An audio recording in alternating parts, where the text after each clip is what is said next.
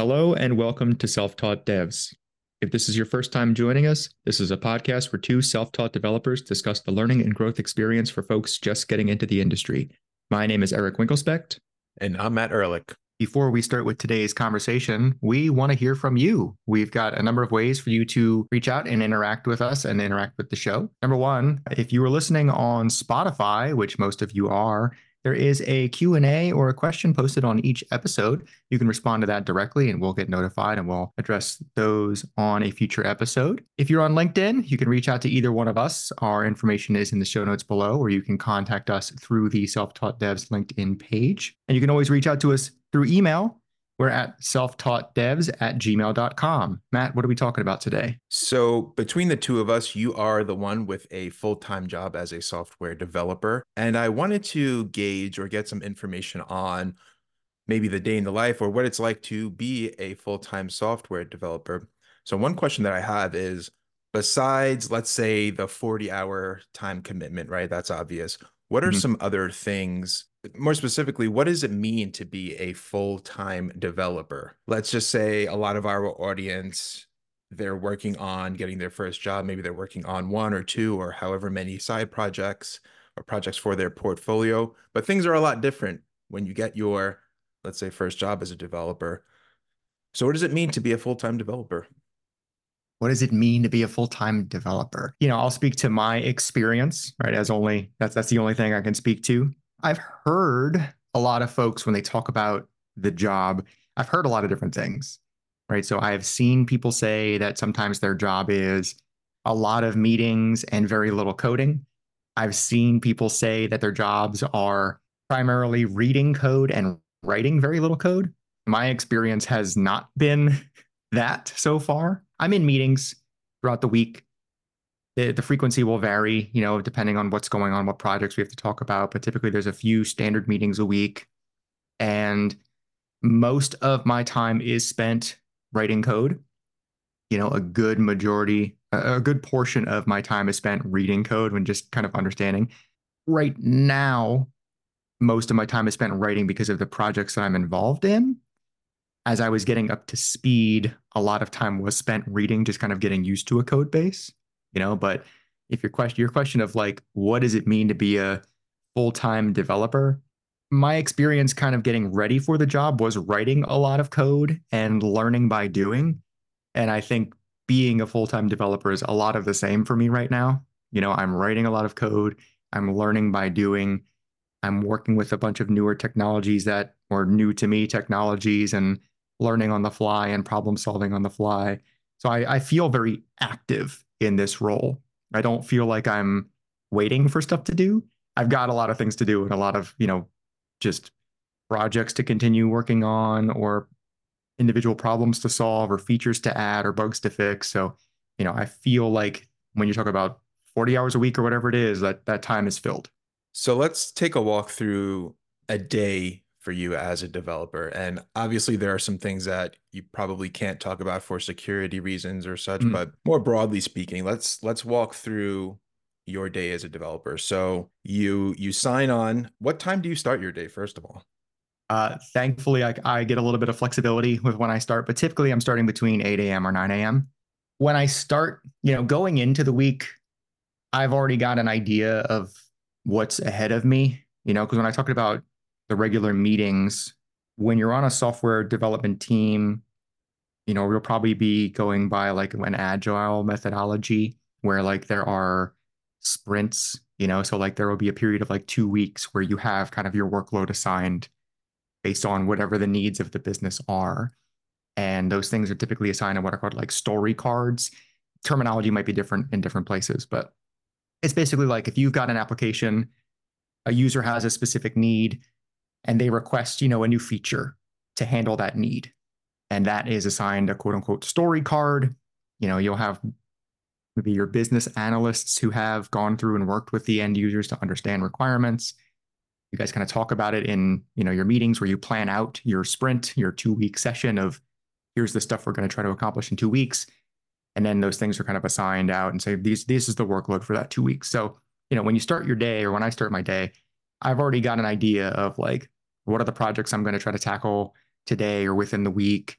what my timeline sort of looks like to get that stuff done, what meetings I have on my calendar that, I'll be addressing, as well as like addressing PRs from other developers on the team. So sign in the morning, handle whatever meetings I have throughout the day, do my development work on the times in between, and then sign out, at the end of the day. How many meetings are you in roughly every week? We have at least two standard meetings, one on Monday, one on Friday. Call it a stand up and a retrospective, if you will, right? The Monday is kind of like, oh, here's what my week looks like and what I'm expecting.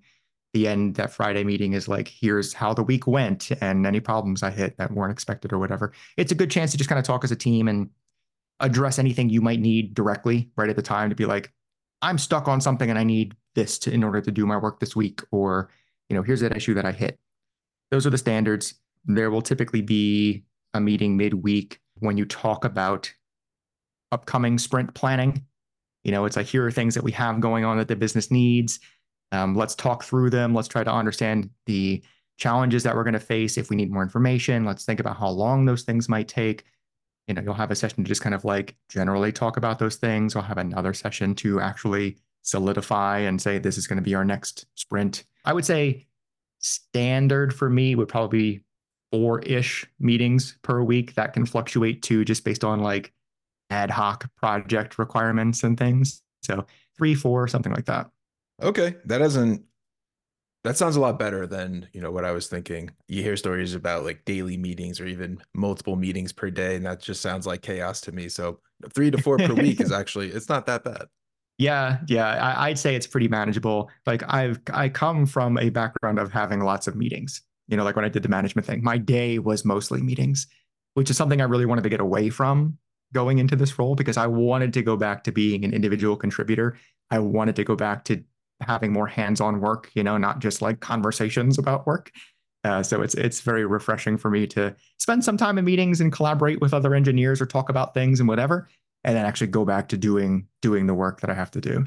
So now that you're full-time, are there any challenges that you face now that are different from the challenges you were facing before when you were trying to get your first developer job? I might ask you to kind of dive down on that question a little bit more, because the first thing that comes to my mind is like, well, I'm not doing the work of finding a job anymore, right? That's the obvious one. My time is spent doing more development work and learning more stuff, that way. I don't have to split my time trying to do the things that would help me interview, like explicitly doing coding practice or practice problems and things like that, or finding places to apply, so I get to just spend that time doing the development work. When I was applying for jobs, I had to kind of split that time out. I would do development work on projects, do, networking, do company research, do practice problem stuff, and have to kind of evenly split that time out. But now it's just like, I'm learning on the job, so I don't have to worry about going out of my way to learn individual things that I think will help me. It's kind of like, I know what I need to learn and I work on that stuff. I'll still network, I still reach out and talk to other developers, but it's not nearly as intensive at this point. Yeah. So, now that you're working with a team, right, there's a communication aspect, which you don't have when you're not working as a team, right? You don't have to talk to anybody about making specific decisions because they're all in your head, right? You come up with your decisions. Let's talk about deadlines, maybe. Any deadline that you might have had before was probably self-imposed, right? Project deadlines that you might have now are a bit different. So things like that, right? Where you might not have had to deal with it before, but maybe or maybe not, it's a challenge now. Sure. Yeah. I mean, communication is a big one. The majority of work that I have experienced doing is still solo work, right? So I'm still developing things on my own. But when it comes to understanding requirements from a user or from the business, for what they need implemented in an application, or, right now I'm working on a project where I'm developing something completely new, encountering problems that maybe we didn't anticipate when we talked about what this project was going to be in the beginning, being able to talk about those things and communicate on those things effectively is super important. Like if I'm just building a project on my own for my portfolio, like whatever, I can just find a solution that I'm happy with and move on and be okay. But in the real world now, like where we've got a team or other folks who have requirements or have to go back and talk to other parts of the business to know what they are looking to have done on something, you need to be able to very clearly state what your problem is, what things you think might work, other information you might need to make a decision, technology, what you're working with.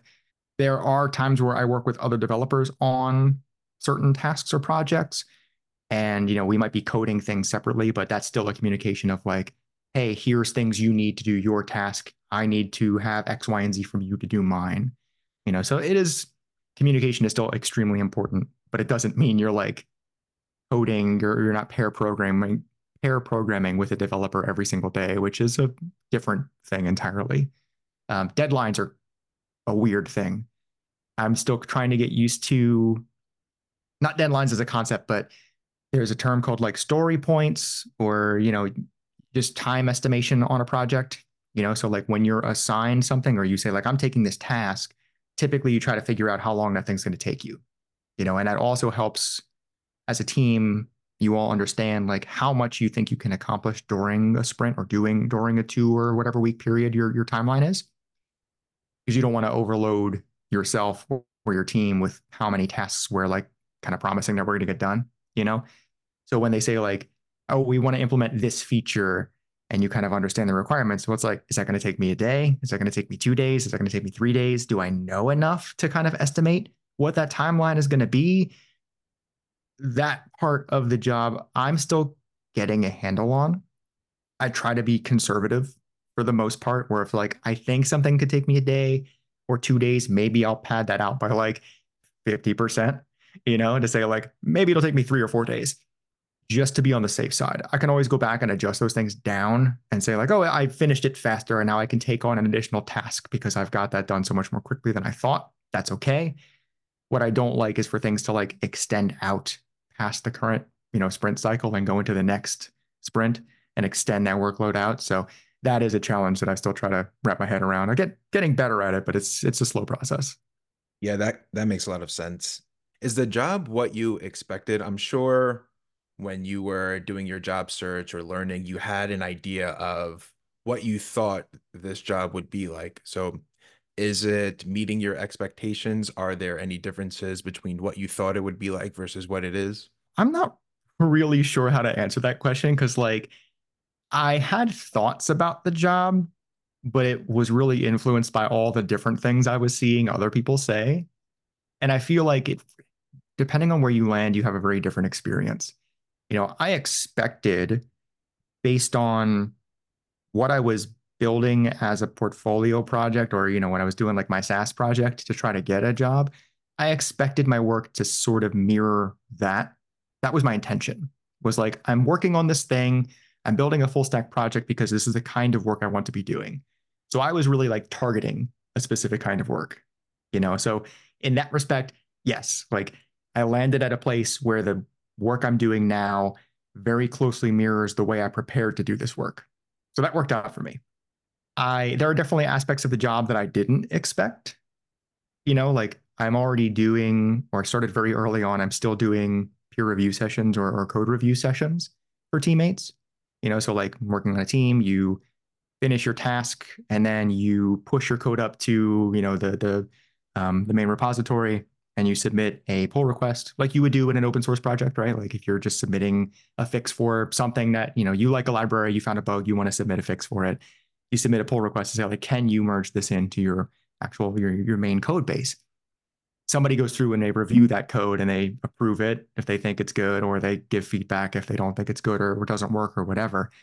So like I've been doing that process and I started doing that process pretty quickly into this job, which I did not expect to be doing that. It's a whole different kind of skill set to develop, and it's a whole different way to approach communicating with a teammate about code. So that's the one that took me by surprise for sure. When you first start learning, everything is new, right? So you're learning very, very quickly because you just do a Google search, you learn something, and everything is completely new to you, right? So comparing the rate of how you were learning before versus now, is there a difference? Are you learning faster since you're on the job now and you have to learn new skills, right? Because especially if your team is working with, let's say, I don't know, a tech stack or a certain technology that you haven't worked with before, right? You Mhm. have to learn certain things. Are you learning faster now or when you were trying to get your first job? Is the question like, is my capability to learn quickly different, or is it just the amount of stuff that I'm learning? Was that Yeah, the question? yeah, the amount. The amount of stuff. Honestly, I feel like the amount of stuff either hasn't changed or has increased since starting work, because like you're right, everything was new, starting in the beginning of the process. And then I don't know, I never really let myself slow down. I kept trying to push harder and move forward like as much as I possibly could with like building bigger and bigger projects and tackling more complex problems. And that hasn't stopped, since getting the job. I've very quickly had to ramp up with a new code base with different technologies I didn't work with before. So I had to learn those things, had to learn other developer style of coding and problem solving and reading all that code, had to learn how to set up some kind of like DevOps stuff too, CI/CD processes, Docker. I never worked with that before, had to get that up and running for a project.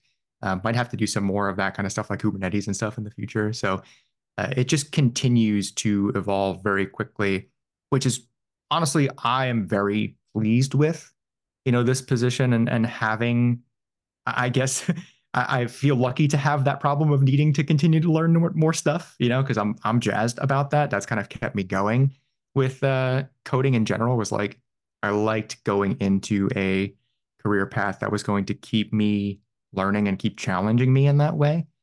So like it's been cool to have that opportunity, and I'm thankful and grateful to have the opportunity to need to keep learning this stuff. So for your role, has there been anything that you've worked on or been tasked to work on that you just really haven't been interested in working on? When you're learning, right? You kind of, let's say you're making projects or you're building projects. A lot of us really just make projects about things that we're interested in, right? And that's like one of the best ways to really keep yourself going and keep yourself accountable. But have you worked on something that, let's just say, you weren't really too excited about, or your interest in it wasn't really that high? Yeah, it's an interesting question, and you're right because like when I was doing just projects during like job prep or learning, it was trying to keep my interest in like the subject matter based on like what project I was doing. But I think even throughout that process, I realized that I'm interested in code and learning code and working with code. So like even in the application process, I was going through kind of a couple of different companies and understanding what they do. And like some of them I was interested in their kind of space that they would work within, and some I wasn't super interested in. But landing in now the full-time role, I've realized that like it doesn't really matter like what the application is and kind of like what it does and what it's for. I'm just super interested in building and, working with code and solving problems. So that stuff has kept my interest. I mentioned Docker before, and the CI/CD process. That wasn't something that I had thought to pursue before, like at any point in time before this job. And it wasn't something that when I kind of stumbled to having to do it, I wasn't like, awesome, I get to do this now. It was more like, okay, I have to set this up. So I wasn't like super jazzed to do it. But once I got into figuring it out and like working with the technologies, I got really into solving the problems that I was hitting and learning more about it.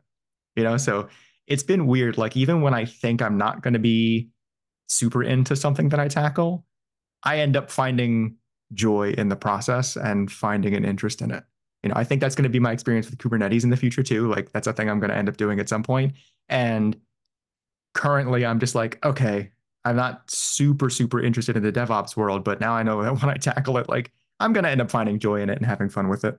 That's interesting because I was actually going to have a follow-up question for that, but it sounds like it doesn't apply. But the question would have been, well, if you're working on something that you're not really interested in, how do you get through that, right? How do you keep yourself motivated and on track? Because I know for me personally, if I'm working on something or learning a skill that I like really just don't care about, it is super difficult for me to get through that. Mhm. And I really have to like pull myself in and try to focus and really force myself into it. Yeah. Um, For me with that stuff right now, it's like, anything that's going to help me build my skills in this software engineering space is a benefit to me. So like I'm going to take any opportunity that I have to do something new and learn something new, even if at the very surface level it wasn't something that I would have pursued on my own. But like that's kind of the point of trying to pursue this career and grow in this career, is like tackle those things that are going to make you feel like an imposter or whatever, or tackle those things that maybe are super intimidating to you, and problem solve and work through it, and build those skills, and try to find those ways to continue to build and further your career in the future. So after all this time, and especially now that you've been working, do you think you've made the right decision transitioning careers? 100%. Yes. Yes, absolutely.